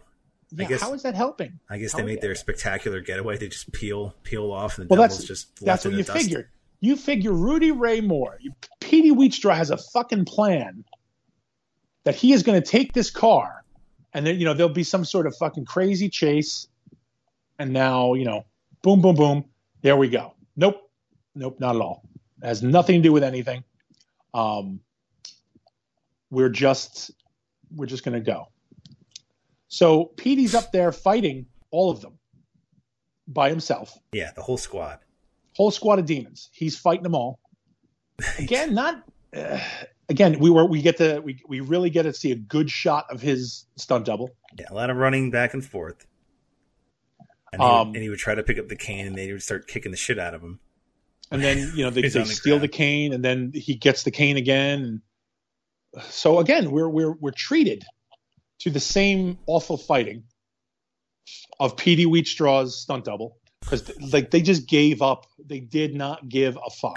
Rudy Ray Moore was taking a break. Rudy Ray Moore, again, only seeing him when he was putting the heat on somebody else. Whenever Petey took a shot, it was this big jack dude. So again, we're at this. Okay, well, I guess we're doing this the rest of the movie, and that's what they did. There was at no point, they didn't even bother to try. They weren't even like, you know what? The guy just looked nothing like him. Yeah. So then he fights the devil and says to the devil, he brings up Daniel Webster. Yeah. And he's like, even Daniel Webster, you came back from his even after he tricked you. You're like, okay, sure. So he just picks up the devil, throws him off Vader style off of the roof, where he bursts into flames and hits the floor like a ton of shit. So you're like, all right. He pulled fine. The old fucking Vader throwing the Emperor into the... Yeah, that's exactly how he did it. He just wound up, just burst in the fire, hit the ground, and then there was just an outline of him in the ground. It wasn't even like it was an outline corpse of an or anything. 8-foot guy. The guy was like 8 foot tall. Yeah. Meanwhile, that devil was the shortest guy in that group. His group of elites, they were all taller than he was. He was like so fucking tiny. Like a cruiserweight. It's like bantamweight. Tito, what was his name? Tito something. So here we see a victorious Petey Wheatstraw, who then takes the cane, snaps it over his knee. Yeah, so now Devil's killed, the cane's destroyed. Our heroes all are waiting. Okay, so what we are treated to during the fight. Okay. Nell says, I have to go to my house. Oh, no. Jimmy, go upstairs and help Petey. No. Petey told me to wait in the car. I ain't doing shit. I ain't going up there. And then she says, well, could you take me to my house real quick? And he's like, no. She's like, I got to get money and my underwear. And my jewel. And Ted's like, well, you just drop her off at the thing. Ted goes, she's right. Not going to take too long. We'll be back in a minute. We'll be back in a couple minutes. And he's like, well, shit. So now he goes and they drive off, leaving Petey to fend for himself. God, you're so close to being a level-headed guy. Whatever plan they had was just now thrown away because she needed to get her underwear and cash. It was all Nelled. She Nelled the whole fucking thing. So they leave, and as this goes on, Petey comes down victorious, sees a red car, a Cadillac, because they make sure you see it's a Cadillac, red Cadillac. And Petey gets in the car and goes, I killed the devil and broke the stick. Yeah, and then you're like, okay. And up pulls Jimmy, Nell, and Ted. And they're like, where's Petey? I don't know where Petey. He's getting in that car. And it turns out it's the devil, Skillet and Leroy. Yeah, they're driving. And the daughter, who takes her veil off, who is now this 6th grade papier-mâché masked monster. Like and they all laugh. Sloth mask. And Petey screams in terror. Freeze frame. Scene, freeze frame, end movie. And then the upbeat Petey Wheatstraw theme. Petey Wheatstraw song. And even though he wasn't victorious, we're going to have this upbeat theme play in the background. So about how your hero overcame everything, but really didn't. But really, at the end, just got fucked. Really, now he's damned and doomed forever. So, but you leave this movie just you don't care. Yeah. None of it made a lick of difference because you spent the entire fucking movie entertained. I cannot say this is a movie. Even if you're not like Pinnacle 82, even if you like your occasional blaxploitation film, you should totally fucking watch this. This movie was so good.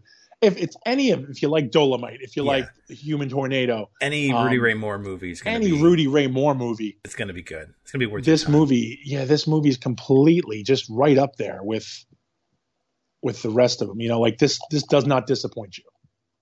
Absolutely not. Lou Cypher. There's our joke. I just feel like this, again, people say, oh, they can't make that movie nowadays.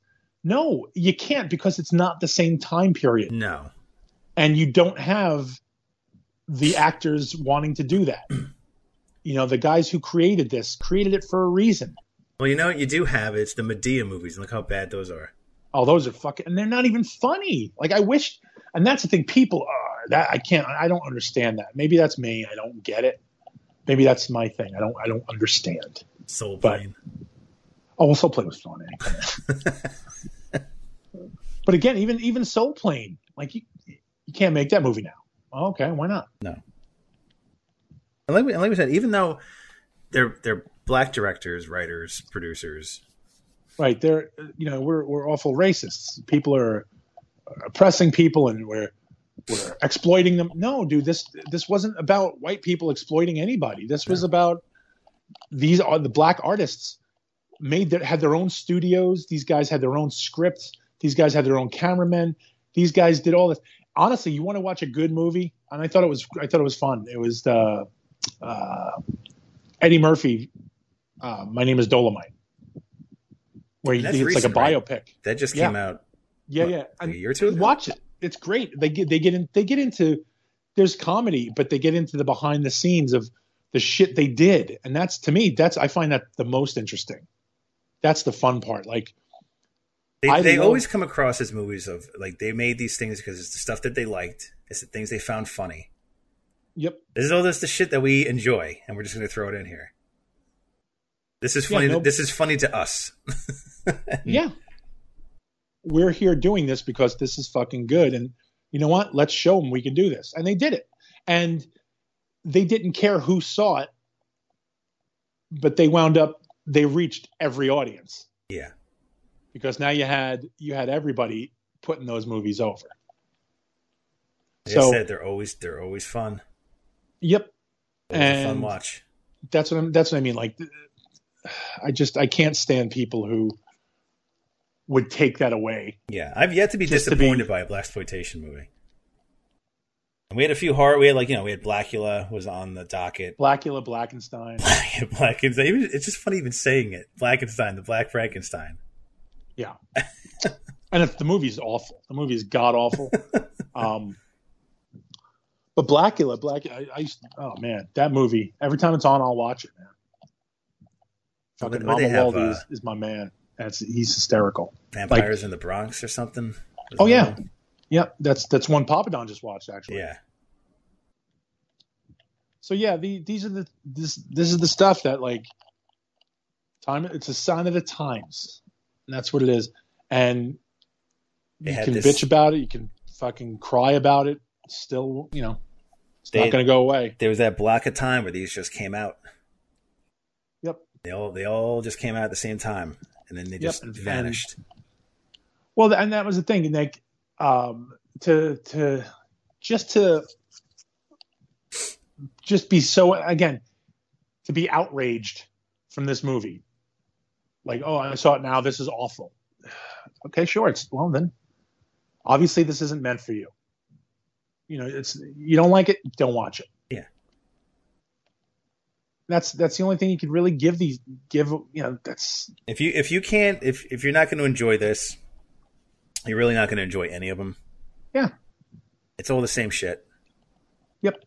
And it's kung fu, it's ridiculous acting, it's stereotypes, it's ridiculous. So if you're coming in because you want to really see I really want to see the urban gritty. No, dude, not this movie. Nope.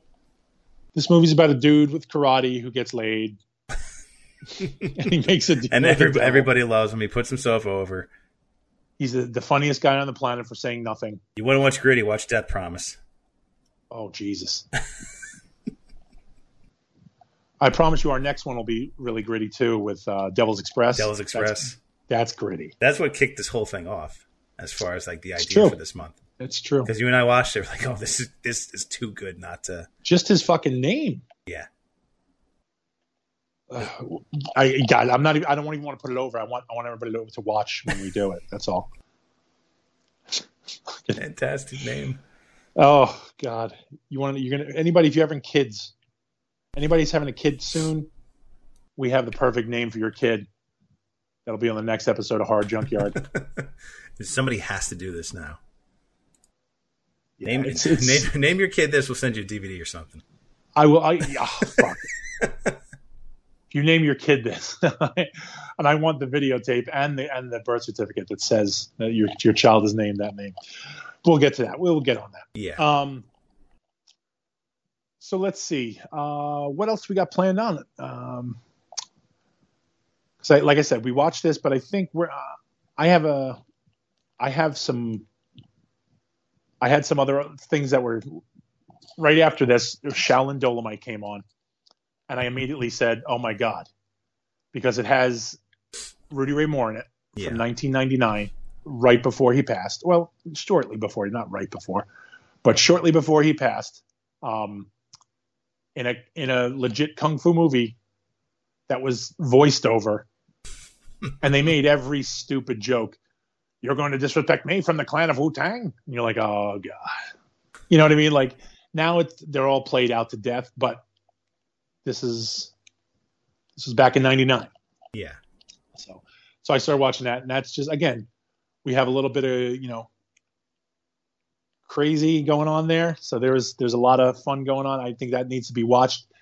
It probably won't be on the Junkyard because it's not horror, but still. I mean, not that this movie was really horror. No, but you know what? This movie was on a list of movies that the devil appeared in. Yeah, don't go into it thinking you're going to get a gory, scary horror film. No. This is just it's kung fu, devils, and spandex. Yeah, fighting pimps. I would put it on the level of makeup effects of death metal zombies. Oh, sorry, Rudy. R.I.P. Sheetar versus Petey Wheatstrow. Oh, Lord of the Underdead. Yeah. Yep. So that's this is the movie, man. I think you guys would enjoy it. Even if you just put it on in the background. Yeah. During your Halloween time. It's worth it for the dialogue alone. Yeah, that's what I'm saying. Like, even if you put it in your background, leave the sound up. You need to hear the fucking dialogue. The dialogue in this movie is worth it on so many fucking levels. And just the ridiculous, because you're going, that's not a real line. They didn't write that on a script. They did not waste a piece of paper scripting this, did they? Did I just hear that? Yeah, that can't be real. So yeah, the Petey Wheatstraw, the motherfucking devil's son-in-law. There's actually a song. There's a bunch of blues songs called "The Devil's Son-in-Law." Well, yeah, look, Petey Wheatstraw was a singer. Yeah, then he wrote "The Devil's Son-in-Law." Yeah. So I'm sure this goes down deep into history, which I don't know. I just saw it when I was looking it up on YouTube.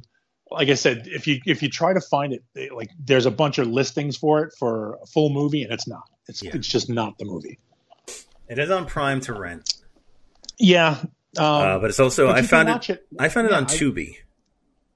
It's on Tubi, but it's also on IMDb TV for free. You can watch it with ads, and the ads, like I said, are not bad. Like it's nothing that's like, oh come on, it wasn't really bad. So. You can kind of get it in that way. Just, like I said, just to watch it, get it, see it, and then you'll understand. If you've never watched one before, this is the movie you should watch. It'll put you in the mood it'll put you down a rabbit hole because then you just I want to just watch a string of blaxploitation movies now just to have a laugh. The other thing, and so the other thing I always liked about it, and the thing that appeals to me, is the filmmaking version of it. You know, the filmmaking aspect that these guys did this. No licenses. They didn't have permits.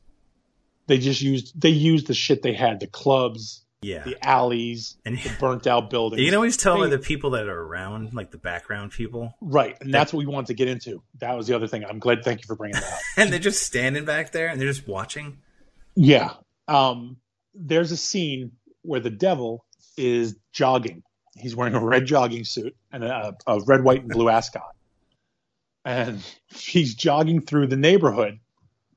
And at some points, he's waving at people like they know who he is. Like they're like, "Oh, hey, the devil!" And he's waving like he's Rocky as he's running through. And then there's a scene like these kids are just jogging with him, smiling and laughing. He's giving their hair a tussle. And he gives the one kid a little tussle on his afro. You're going, like, what the fuck? It's the devil. Yeah, and people are just standing there. Other people are like on their front porches and on their grass, and they're just like watching. And they're just like kind of watching because they see Rudy Ray Moore. Yeah, and they see him running because he's jogging with the devil at the one point. At one point he picks him up and they're like, well, it's got to be important if you got to run to it. Yeah, it's his gift. And then they're both bachelor party. Rudy Ray Moore's running in his suit. People are that's the best part about it. He's in his suit running next to the devil in his red jogging suit. Fucking jogging suit. So that's what we're that's where we're at now. The neighborhood is just watching, and they see they're watching Dolomite, and they're watching Rudy Ray Moore. Dolomite go and run with this guy who's dressed in this white beard, looking like fucking Famous Amos. And his little jogging outfit. His little jogging attire, and they're jogging together. So you're like, all right, haha, tee-hee, it's funny. But okay, Rudy Ray Moore is jogging with the devil. Sure. They didn't the neighborhood's cool with it. Offset. They didn't corn anything off. Nope. No streets were closed. Just run down the street, and whatever happens. Yeah, no streets were closed in the making of this movie. No. They couldn't close a street because then people would know, the police would know they were making a movie. They couldn't shut it down. And that's the one thing we did not have in this movie. We did not have the white police presence that you get in most Rudy Ray Moore movies. No, Mr. White was the only white guy. Yeah, and his and the doctor and the doctor. That's it. And then once Mr. White takes care of Leroy and you never see him. He's never in the movie again. Nope. That's because he has more important things to do. The other part is the devil. Now, if you really want to start peeling this onion back, the devil, when he became full-blown devil, was white.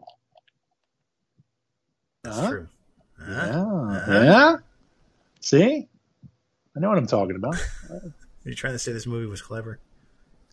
I'm saying there's a little bit of clever in this. They snuck it in there? They did snuck it in. So, yeah, do yourselves a favor. Watch Petey Wheatstraw, The Devil's Son-in-Law. Check that out. You got anything else to add on this? No. It's pretty much spoken for itself at this point. It really did. Honestly, this movie speaks for itself on so many levels. Without even really giving away any of the gags, I think. It's just funny. It's hard talking about things that are funny. And there is so much more. Like, okay, there are so many scenes when Jimmy's fucking facial cells, when the devil pats him on the back. He's all unnerved. Oh, he's just shitting his pants. It's so great. And the facials are funny. And even Petey Wheatstraw's face when he finds the bomb. Yeah. Fucking hysterical.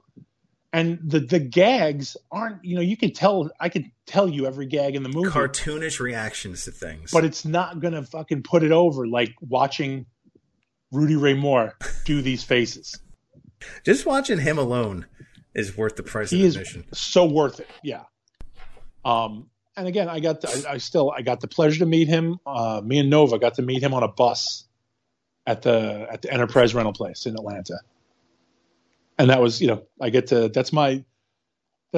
say I met Rudy Ray Moore, knowing who he was, and telling him how much I liked his movie. And well, you said he was nice, right? He was super nice, man. He was cool, and he was super like humble about it, and he was just like happy, like he was like very like, oh, I'm glad you guys liked it, and that's cool that you guys are into it. That sort of thing. And it was fun. You know what I mean? Like, I just, it's one of those moments that I get to remember fondly, because movies like this, I could watch them over and over and just still. Did you find yourself watching? You're like, I know that guy. Well, no. It was one of those things like, damn, I got to meet him. That's awesome. Was he dressed? No, he kind of looked normal. Yeah. Except older. He was just much older. And you're kind of like, whoa. Like when I watch Shaolin Dolomite, that's how he looked. Okay. He was much older. But yeah, it was very cool. It was a cool experience in life, and one of those things I won't ever forget. And movies like Petey Wheatstraw, that gets to. I'm glad those movies made their way back into the world, because that came out with the Dolomite set in 92 or something. Yeah. 99? I don't know. Can't remember. That's what threw me off about, because it was part of that set, but it's not. It's not Dolomite. It's not Dolomite. But it's the same fucking character. He plays the same character in every. He plays the same character. He plays Rudy Ray Moore. Yeah. And they just slap a different name on him, but it's him. He plays the same guy in every film. And we're doing the same bit, same comedy, same shit. Yeah, it's all good. So yeah, that's our Petey Wheatstraw. Do we have anything in the mailbag? Anything we want to cover? Anything in calls? Anything? We do have a voicemail. Let me cue it up. Let's listen to this. All right. Hey fuckers, this is Tim from Canada, Tuttle 17. Just wanted to say hello, everybody. Love the show. Get to chat with you sometimes online, but I might as well hear my voice for once. Get a good message out there. So yeah, the Rob Zombie films were good. I really like the fact that he has good titties in them, and that's about all I got to say from up here in Canada. Shan says hello. So that was from Tuttles? Yep. My man. Who had to ask us if it was too much? Too much that he said titties. Were you guys offended by my call? I just want to make sure. Oh, I fucking love Canada. I love all of you. I might have said a swear word in it. Are you guys okay with that? Like, is it going to make the air? Canada, I love you. I love all of you. Although I had to say, Shan says hello sounds like a threat. Right? It sounded all didn't Shan says hello. And by the way, Shan says hello. I'm like, oh shit! I'm expecting a gunshot. Like, wait, did we promise her money? Is that what happened? I don't. Hang on a second. Wait a tick. Did we owe Shan money? Go back to the tapes. Did we unleash something here? We borrowed money from her to put on a show. And now we need to get that money for before Mr. Shan comes in. But then Stevie came into town, put on his own show the day after our opening. Oh, Canada, never change. Yeah, please don't ever change. No questions, so that's okay. Again, have no questions, but you know what? We love you all the same. Yeah, that's cool. That's all. Just so you guys are aware. That's all you got to do, man. Leave us a note. Let us say hi. Give us a comment. Let us know what you guys are doing. Yeah. We're interested. We want to know what you guys are up to. If you got, again, when we go and we do the live stream on when Chuck is running RE2 and stuff, we start talking about games. You guys smart me up to games I never knew about. So give us your comments. Send us if you have some games you want to try out, you want us to look at, or you think are cool, fun to play. We're looking for them. We're looking for games. So anything, like not even mainstream ones. If you guys have independent horror games that you know of, let us know. You've seen. I know you found the Puppet Master game. Well, I was given that. My friend Vince Florio, the Evil DM. You guys check him out on Discord. He's got his own podcast. The guy is the podfather of gaming, OSR gaming. This guy started out. He was making shows for years before anybody else was. So he's the guy who put that shit out. Me and him had a show a while back. We did OSR stuff. We did 5e. We covered a lot of stuff. He's the guy who smarted me up. I did a show today with him, just a quick kind of, hey, how you doing sort of thing. We played catch up, and he smarted me up to the Puppet Master game. He's like, you got to check this out. And I was an okay fan of the Puppet Master. It wasn't like my favorite Full Moon franchise. Yeah. That's Subspecies, by the way. But it's, to me, like the movies are fun as fuck. Nazis, crazy puppets, I'm down. And they just had a new one not too long ago. Yes, yeah. So but that looked good. That's actually a multiplayer game, right? So again, we were thinking, what did you said? We we get to play with some of the guys in the room. Yeah, why not? That'd be funny as fuck, man. If we get some of the guys on and we start playing with them. Yeah.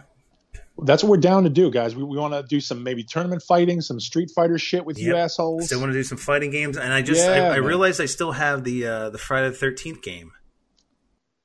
You have it? Yeah, I have it. I got that game. I must have. It must have been a free game a long time ago because it was in my library. I'm like, holy shit! I had no idea I had this. Yeah, to me, it was one of those games that I obviously love the fuck out of Jason, but at the same time, it was one of those games that lost its shine because it was just repetitive. Yeah. So it's like... But then you're not playing with people that, like you're just playing with strangers. Exactly. So now that was the other thing. We discussed the long-term philosophies of our gaming careers and our discussions and we're all searching for that game that's going to be our lasting game. Like we're all looking for the game that's going to be our forever game. It's like it's like now all of a sudden we are we're seeking Miss Right, and to find that one game, that video game, that role playing game, the one game that's going to be our game forever until the day we die. It's like that we'll never get bored of. We're just trying to find We're just trying to find our perfect game. And I said, we were discussing. I said that is absolutely fucking spot on. Like, how you got the surfers who are always trying to find the perfect wave, dude.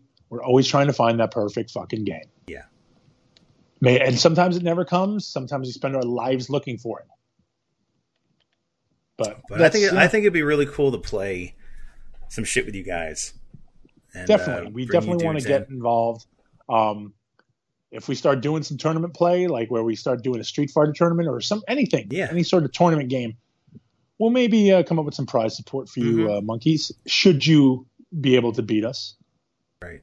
You have to win. Yeah, you got to win. Not everybody gets the participation trophy. No. You don't get something just for showing up. Yeah. Trial by fire. It means you're out, Justin. You're in the deep you're in the deep end.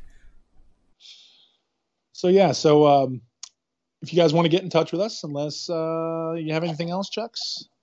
No, I was just going to say thanks to everybody who tunes in on our Wednesday play along and everything, and checking out I know we have our group of like 10 or 12 regulars that pop by, and I know a lot of you dudes watch it later on because I see the views that are on it, so a few of you are catching up. But if you want to come by live, by all means, come by after the Horseman on Wednesdays. Yeah, definitely do, man. I want to thank guys. I know I keep saying this.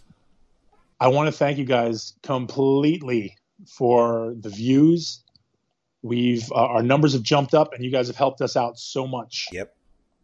So you guys, thank you so much, and on the Twitch channel, on the Hameen Media channel, we want to keep making content for you guys because we want to entertain you because you guys have done some fun, amazing shit with us. So you're sharing this with us, and we want to share with you. Thank you guys so much. I'm not trying to get all emotional on you, but you guys have really. It means a lot. Yeah, it's been so real thank fun. you guys for coming along. Thank you guys for sticking around. Even listen, I understand some of these shows, they're not all winners, but thank you guys for sticking around. Much like the movies that we watch, you got some duds. Yeah. Much like sometimes sometimes we have death metal zombies. Sometimes you have death metal zombies. Sometimes you have. I never remember the name of it. That awful one that we gave up. Talking about I think like 20 minutes in. Oh, I keep going Hellmaster, but it's not. Not Hellmat, yeah. It's the reunion one, whatever the hell it was. Yeah. Redeemer. The Redeemer, the Son of Satan. Sometimes you get a Redeemer where you watch it like, I don't even want to talk about this. Let's just talk about it for like 30 minutes and just be done. We'll try to pad out the rest of the time. Thank you guys for sticking out, even through the fucking through the Peggies. So you guys just give us a call at the hotline, which do you have the hotline number? Because I have I remember our email now finally. Yeah, let me bring it up. The horror junkyard at I remember the horror junkyard at protonmail.com. I also want to say I was so excited to hear somebody call in yesterday. They wrote into the Horseman. Yeah. And they had a Proton email account. I heard that. So, like, fuck yeah, man. Somebody reached the big time. Yep. And our hotline number is 207-261-0008. It's 207-261-0008. And the Twitch channel is twitch.tv/Horror Junkyard. All right, guys. And so we'll be back in 2 weeks. We are going to be doing The Devil's Express.